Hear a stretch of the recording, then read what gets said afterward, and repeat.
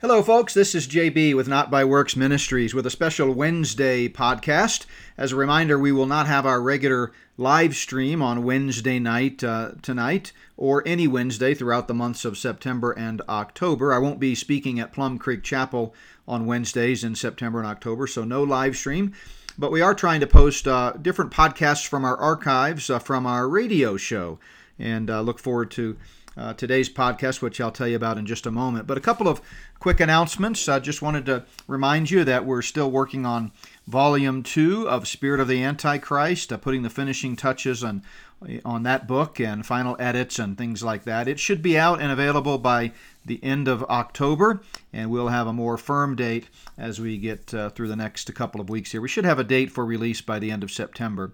But look for that sometime in October, probably late October. Continue to pray for us as we work on that. Already, as I mentioned recently on a podcast, already seeing some spiritual warfare and just a lot of things happening. In fact, things are happening so quickly that it's hard to keep up. I keep having to go back and put information into previous chapters that are complete. But anyway, really excited about how the Lord's going to use Spirit of the Antichrist, Volume 2. And if you're not familiar with that 2-volume work, Volume 1 came out March 21st, and you can check that out at spiritoftheantichrist.org. Also want to mention we've got a couple of trips coming up. It'll be our final 2 ministry trips of the year. Next month in October, I'll be in Duluth, Minnesota, and Beaumont, Texas. I'll be in Duluth on Wednesday, October the 5th, speaking at a pastor's conference. And then I'll be in Beaumont, Texas, at Beaumont Bible Church the following Wednesday on October the 12th. I'll be speaking 3 times there, once in chapel at the DM2 Ministries, which is housed there, and then also in one of their classes, and then that night at the regular midweek service in Beaumont. So if you live in Beaumont, which is east of Houston there, or anywhere in East Texas there, and would like to come see us, we'd love to invite you to Beaumont Bible Church on Wednesday night, October the 12th. I don't have the exact time, but you can check out their website and I'm sure find out the time. Or if you're in Duluth and you're a pastor, I always encourage you to attend the Pastors Conference in Duluth every year. It's always in October. Great time of fellowship, great spiritual nourishment as pastors meet together, and I'm honored to get to speak there again this year. So with that, I want to introduce today's program. Again, it's a podcast from our archives of our broadcast radio show. And, earlier this week I did a quick devotional at a men's breakfast, and the Lord put on my heart the book of Haggai. It's kind of funny how the Lord leads sometimes. I was thinking about different passages that I'd been looking at as I'm working on the book and other ministry projects and just spending time in the Word. And I kept coming to New Testament passages, and I thought, I'd sure like to share an Old Testament passage with these men. I tend to gravitate toward the New Testament. I guess we all do to some extent. But anyway, the Lord put on my heart Haggai, and in chapter 2, it talks about the desire of the nations, of course, a reference to Christ, and prophecy of when the glory of the latter temple, the millennial temple from which Christ will reign over the earth, is going to be greater than any other temple. And so as I was thinking about that, I just shared a short devotional with the men. And then as we were looking through our old radio shows, we have hundreds of them, I was kind of skipping through some of them to think what would be a good radio program to throw out there for our podcasters. And I came across one on God's glory. And I thought, well, hey, that must be a theme for the week that the Lord is putting on my heart. But it's called The Search for Glory. And again, it's a few years old, but it's just a great encouragement, I think, about how we seem to have lost sight of God's glory today. The glory seems to be fading in these great last days. Paul told us things would get worse and worse, so I guess we shouldn't be surprised at that. But not to worry. Someday God's glory will return. The Shekinah will return. And we can look forward to that wonderful day when we're all together in the kingdom. So I hope you enjoy this podcast. As always, if we can help with anything, please feel free to reach out. I'm a little behind on email responses because I've been literally working sun up to sundown, turning off my phone and trying to really get the book finished up. But be patient. I do return all emails, and I flag them, and I've got several to return. But if you need anything, if we can do anything for you, feel free to reach out to us through notbyworks.org. You can also call me at 1-800-895-1851. So thanks again, and we hope you enjoy this short message. God bless.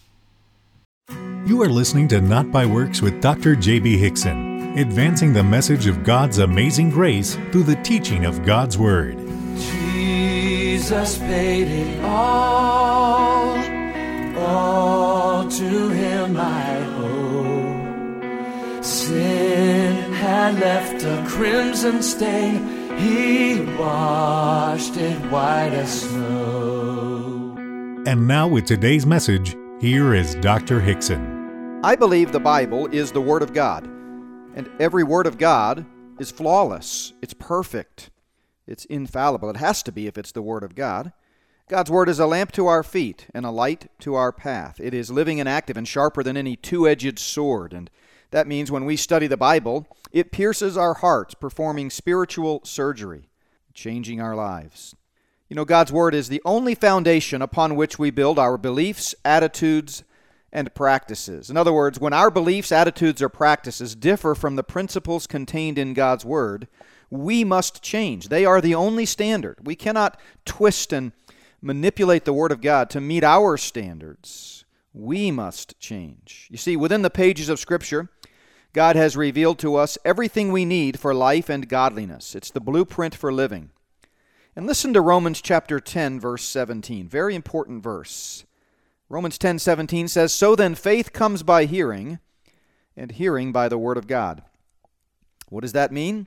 Well, that means that faith for those who are lost and need to be saved from the penalty of sin, which is eternal separation in a literal place of torment called hell.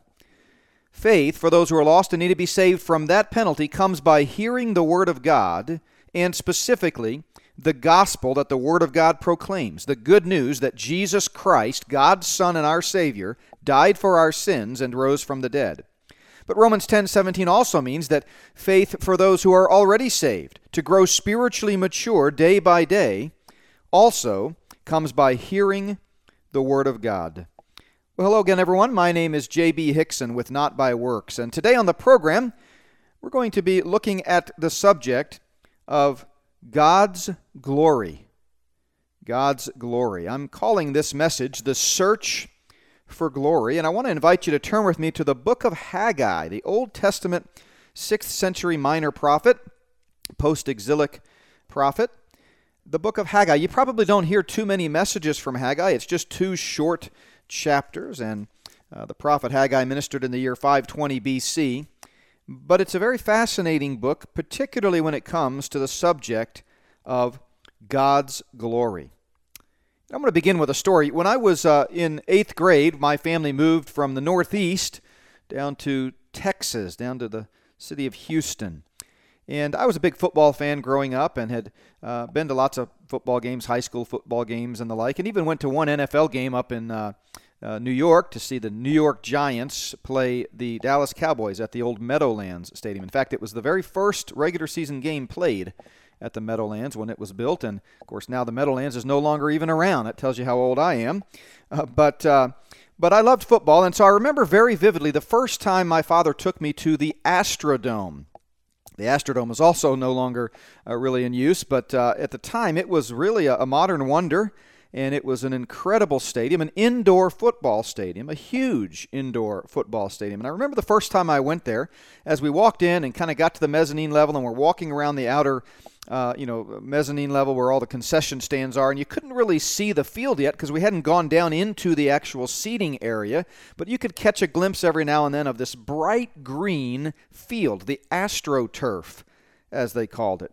And I remember when we first finally walked down in there and I saw the full football field, it just blew me away. It was awe-inspiring. It was stunning to just picture this field, an NFL football field that I had seen on TV and seen football teams playing on, but to see it inside a building and to see these little bitty players way down there on the field playing, it was unbelievable. And then later on I learned that the Superdome, another incredible indoor stadium, which has also kind of seen better days in recent years as time goes on, but I determined or discovered that it was an unbelievably larger stadium. In fact, the Superdome, when it was built, was so big that you could take the entire Astrodome in Houston, outside walls and all, outside perimeter and all, pick it up and set it on the very floor inside the Superdome. That's how big the Superdome is. Now, both of those buildings might be considered to be incredibly glorious from a human perspective. But many of us remember the devastation of Hurricane Katrina many years ago that hit New Orleans, and all of the news coverage and photos of the Superdome, that so-called glorious stadium, and all of the muck and the mire and the destruction, both inside and outside. Where did the glory go? Well, man got a hold of it. That's where it went. Some might even say FEMA got a hold of it, but that's another story. But where did the glory go? Now, as we look around us in our world today, we see a world that is facing unprecedented moral collapse, economic collapse, crises, problems. And yet we know this world was created by God, and we might ask, where has all the glory gone? And that's why my heart was led to the book of Haggai, because Haggai the prophet wrote to a country 500 years before Christ that had lost its glory. It was a post-exilic community. They were apathetic, discouraged. Their walls were torn down. The city was in great need of repair. The temple remained unfinished from its destruction. And Haggai tells them that although the glory has faded, a time is coming when God's glory will fill the temple like never before. It was a hopeful message. But in the meantime, he says, the manifestation of God's glory comes through God's people, the Israelites. They had a responsibility to rebuild the temple, to be the light that the entire world might see the glory of God. And you know what? We have that responsibility in this present age. As Haggai the prophet tells us in Haggai chapter 2, beginning in verse 6, there is a time coming when the temple will be rebuilt. God will come back again. Jesus Christ will return just as he promised he would. He will take the throne in the rebuilt temple that Ezekiel the prophet describes in Ezekiel 40 to 48. He will rule and reign in perfect peace and justice and righteousness. We can count on that because God's word is true. Let God's word be true and every man a liar. But in the meantime, in this present age, this church age, this mystery of the church age, Jew and Gentile in one body, God has tasked you and me, believers in the body of Christ, with representing his glory. And I want us to take a look at this passage in Haggai chapter 2. Listen to what the prophet says in verse 6. For thus says the Lord of hosts, once more, it is a little while, I will shake heaven and earth, the sea and dry land. And I will shake all nations, and they shall come to the desire of all nations, that's Jesus Christ, and I will fill this temple with glory, says the Lord of hosts. The silver is mine, and the gold is mine, says the Lord of hosts, and the glory of this latter temple shall be greater than the former, says the Lord of hosts, and in this place I will give peace, says the Lord of hosts. Boy, what a time that will be. What a time it will be, beginning with a time of terror when the Lord comes back at the second coming in the Battle of Armageddon. And indeed, the earth will be shaken. There will be an earthquake like never before. Jesus promised this in the Olivet Discourse, an earthquake unprecedented in human history. I mean, we have some pretty incredible earthquakes now, and they seem to be intensifying in fulfillment of biblical prophecy. But the one that will accompany his return will indeed shake all nations. You know, sometimes I look around us at our world, and particularly at the incredible moral debauchery that has come to characterize the United States of America, and I just want to shake our country. I just want to grab it by the shoulders and say, wake up. I mean, we've got gender neutrality, we've got the homosexual agenda, we've got abortion where we're killing American citizens by the millions. It's unbelievable the amount of evil that seems to reign in this country. And it's no accident that we call our flag that represents the freedoms of this republic Old Glory. And it's fair to ask, where has that glory gone? And that's where the Scripture becomes so hopeful. Because in the first place, it reminds us that we can have a relationship with the very God that we have rebelled against. You know, sometimes people say, if God is so loving and gracious and wonderful and perfect, how do you explain all the terrible evil that's in the world today? Well, listen, that's not the way God created this world. He created it perfect. He created us in His image. We were to reflect the glory of God. And we did reflect the glory of God when He created us. But He did not make us as mindless robots who had no choice but to obey Him. What kind of a relationship would that be with our Creator? No, He created us with free will. And then we chose to tarnish His glory when we chose to do the one thing He warned us not to do, which was to eat of the tree of the knowledge of good and evil. And when we did, we tarnished His glory. We brought sin and death and corruption into this world. And here we are 6,000 years later,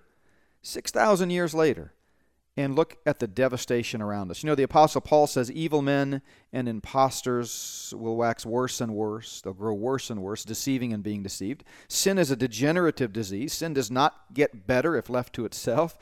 Sin gets worse and worse. And what we see around us today is just the natural result of human beings who chose to rebel against the Creator. And by the way, the only way to have that image restored, to have the righteousness of God given back to us, to be clothed in His glorious righteousness, is by faith alone in Christ alone. You can't earn it. There's no amount of rebuilding project or self-reformation or no amount of construction we can do on the fallen temple that is humanity that will rebuild it to its former glory days of old. We are depraved, totally depraved. And it's in the blood. It's a part of our DNA. It's passed down from Adam. The Bible says, wherefore by one man sin entered the world, and death by sin. And so death passed upon all men, for all have sinned. And so we're born in sin. David said, in sin my mother conceived me. And so no amount of self-reformation can restore that glory. It has to be by faith alone in Christ alone. And every individual from Adam forward who places their faith in the Lord for salvation is saved. That's what Abraham did. He received the righteousness of God by faith, not because he was a good person or tried harder or worked harder or did more or cleaned himself up.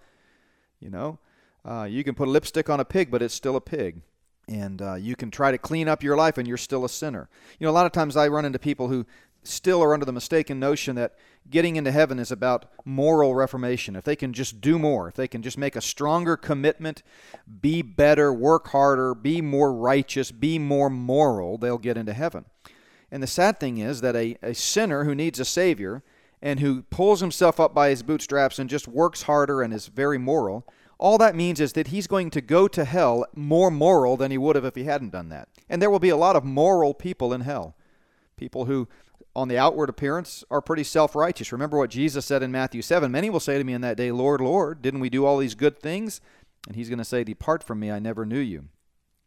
See, there's a reason why the Bible calls Christians believers. The Bible doesn't call Christians committers or surrenderers or obediencers.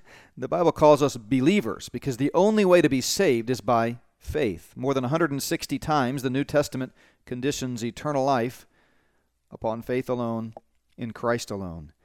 And so those who try to clean up their lives will just go to hell more clean, but they've never dealt with the one issue in life, which is their sin, and that only can be dealt with by faith. So we restore that broken, tarnished image by faith alone in Christ alone. But what about our culture at large?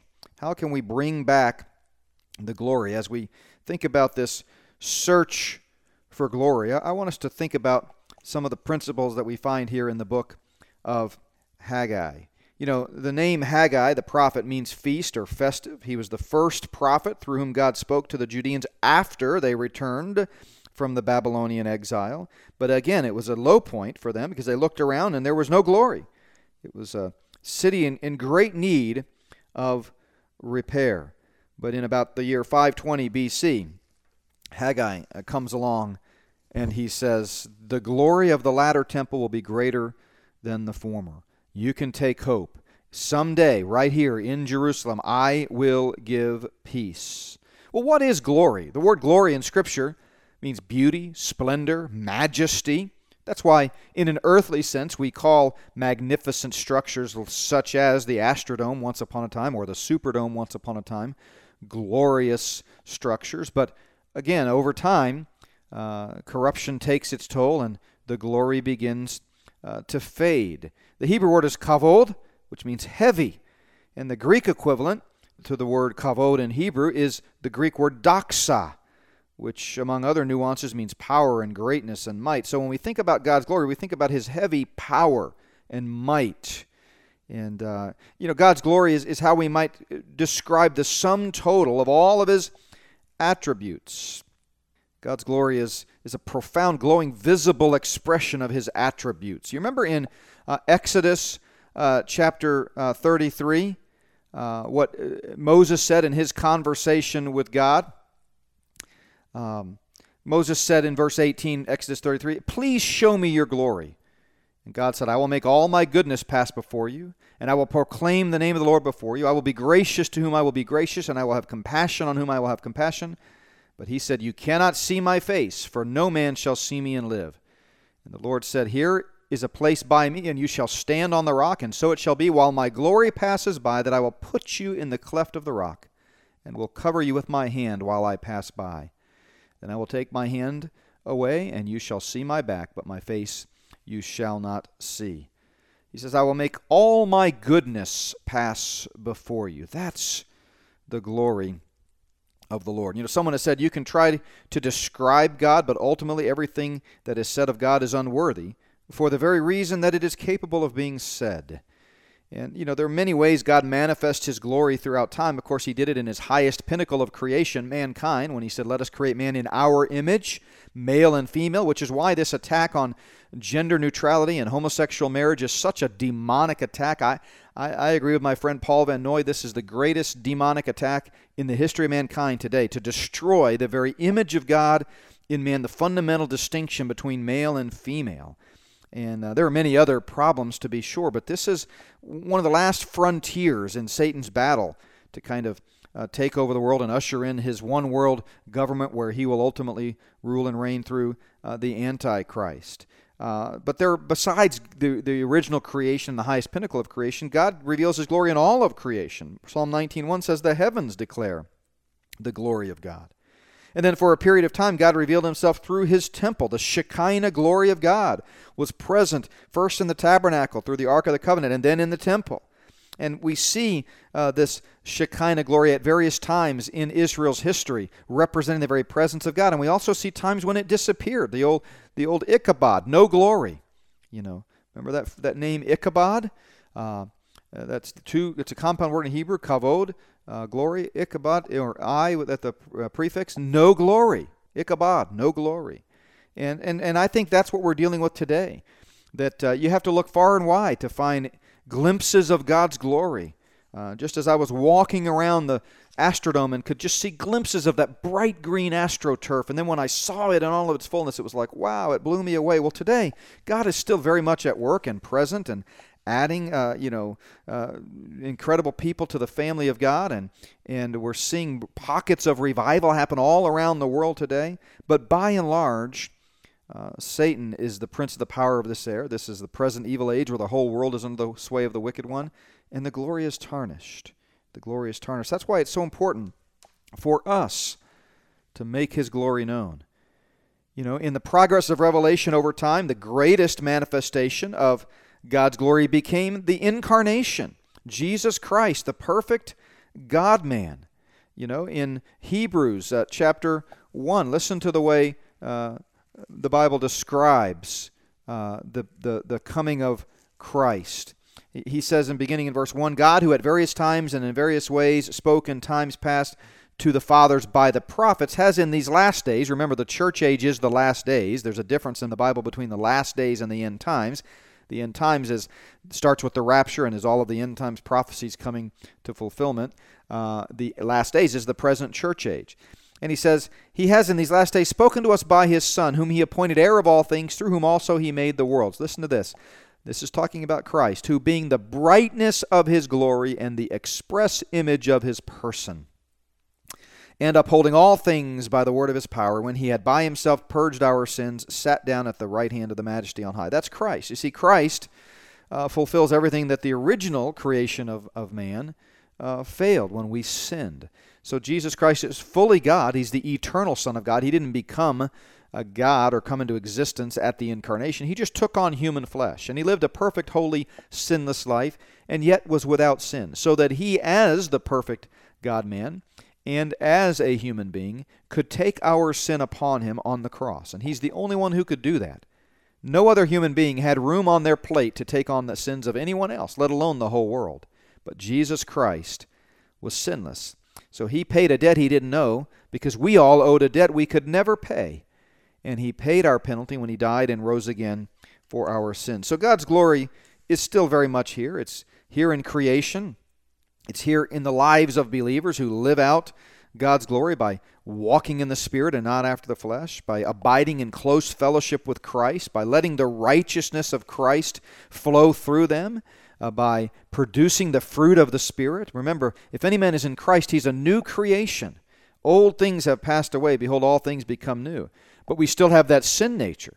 You know, if righteousness was automatic in the life of believers, we'd all be perfect. That's the reason I have such a hard time with those Bible teachers who suggest that, you know, every believer is guaranteed to produce good works. Well, if it's guaranteed, why aren't we all perfect? No, it's not guaranteed. We have a sin nature. We can tarnish that glory. We can represent the old man instead of the new man. We can walk in the flesh and not after the Spirit. We can quench the Spirit and grieve the Spirit and resist the Spirit. And what we need, if we want to see God's glory return to this earth while the Lord tarries his coming, is we need men and women of faith, those believers who know the Lord, to live out the glory of God in their lives, to represent God's glory. We are the only ones who can do it. You know, we are to shine like stars in this perverse generation. Jesus said, "Let your light so shine before men that they will see your good works and" what? "Glorify the Father who is in heaven." We are his representatives. Listen, if we're not living for the Lord, then people aren't going to see the glory of the Lord. You want to look around and lament all the fading glory around us? Well, look in the mirror. Look in the mirror and say, how can I represent the very glory of God? By sharing Christ with others, by walking by faith, by being an encouragement to others, and by living out the new life that we have in Christ. Well, you've been listening to Not by Works, and my name is J.B. Hickson. Thank you so much for joining us for the program today. What about you? Has there been a time in your life when you've trusted in Jesus Christ and him alone for salvation? That's the first step to restoring the image of God in man. You're saved by faith, and then you walk by faith. And if you've already trusted Christ, let me encourage you to continue to walk by faith and not by sight, serving the Lord. And if you'd like more information about the gospel or anything that we've talked about on today's program, let me encourage you to give us a call at 1-800-895-1851. That number again, 1-800-895-1851. You can also contact us through our website at notbyworks.org. Well, I invite you to join me again next time as we look to the Word of God to strengthen our faith and change our lives. Oh, praise the one who paid my debt and raised this life up from the dead. Not by Works Ministries is committed to promoting the clear gospel message that eternal life is a free gift, available only through faith in Jesus Christ alone, who died and rose again for our sins. We seek to advance this clear message of God's amazing grace through our daily radio program and through a nationwide conference speaking ministry on a variety of biblical topics.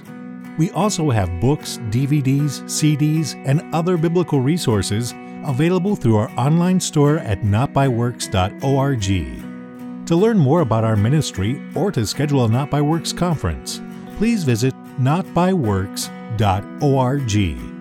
If you share our passion for the clarity, accuracy, and urgency of the gospel, we invite you to join us in this mission by financially supporting our ministry. For a gift of any amount, we would like to send you a copy of Dr. Hickson's book, The Gospel Unplugged, Good News Plain and Simple. You may donate online at notbyworks.org or by calling 1-800-895-1851. That's 1-800-895-1851.